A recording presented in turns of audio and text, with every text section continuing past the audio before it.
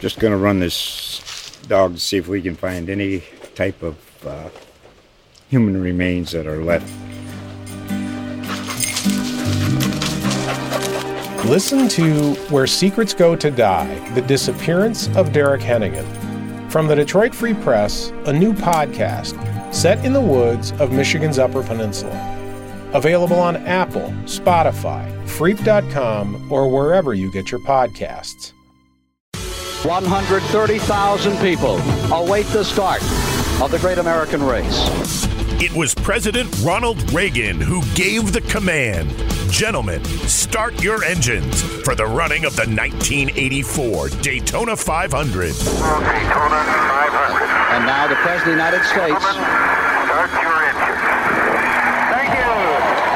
The President of the United States from the White House giving the command to fire the engine for the 26th annual Daytona 500. Cale Yarborough, Donnie Allison, Dale Earnhardt, and Richard Petty all took turns leading the early laps of the race. But Petty and Allison fell out early with mechanical problems. Here they are, dead even. And the three-time Daytona 500 winner, Yarborough, goes back in front and takes Bobby Allison past Terry Labonte with him. Yarborough clearly had the strongest car, leading 51 of the first 100 laps. Yarborough's car was so fast, he twice passed leading cars on the outside of the third turn. The race's final caution came at lap 177, but four leaders, Waltrip, Yarborough, Labonte, and Earnhardt, decided to remain on the track and hold their positions. With the amount of caution laps that's been run here the last few minutes, we can go all the way. Well, now, many of the cars did choose to come in and top their tanks off. You didn't? No, we got everything figured pretty close, but right now we can go all the way, and we prefer to stay up front. 6 great drivers. Each of them confident they can do it. If they didn't have that confidence, they wouldn't be in those chairs.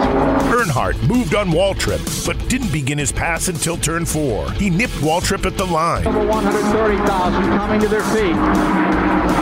They sense this could be the one to remember.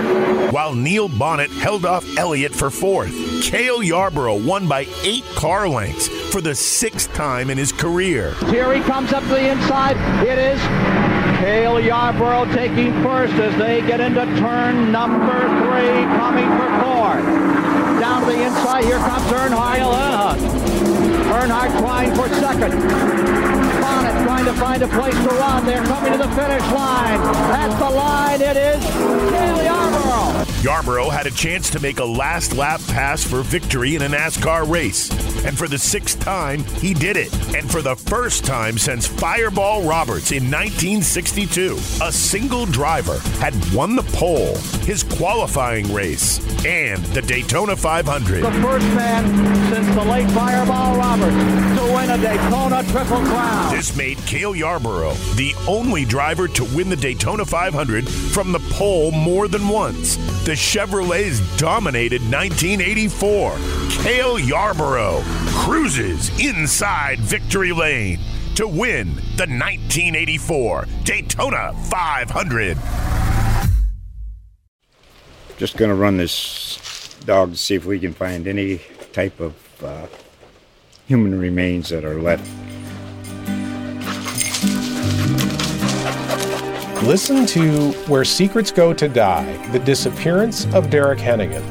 From the Detroit Free Press, a new podcast set in the woods of Michigan's Upper Peninsula. Available on Apple, Spotify, Freep.com, or wherever you get your podcasts.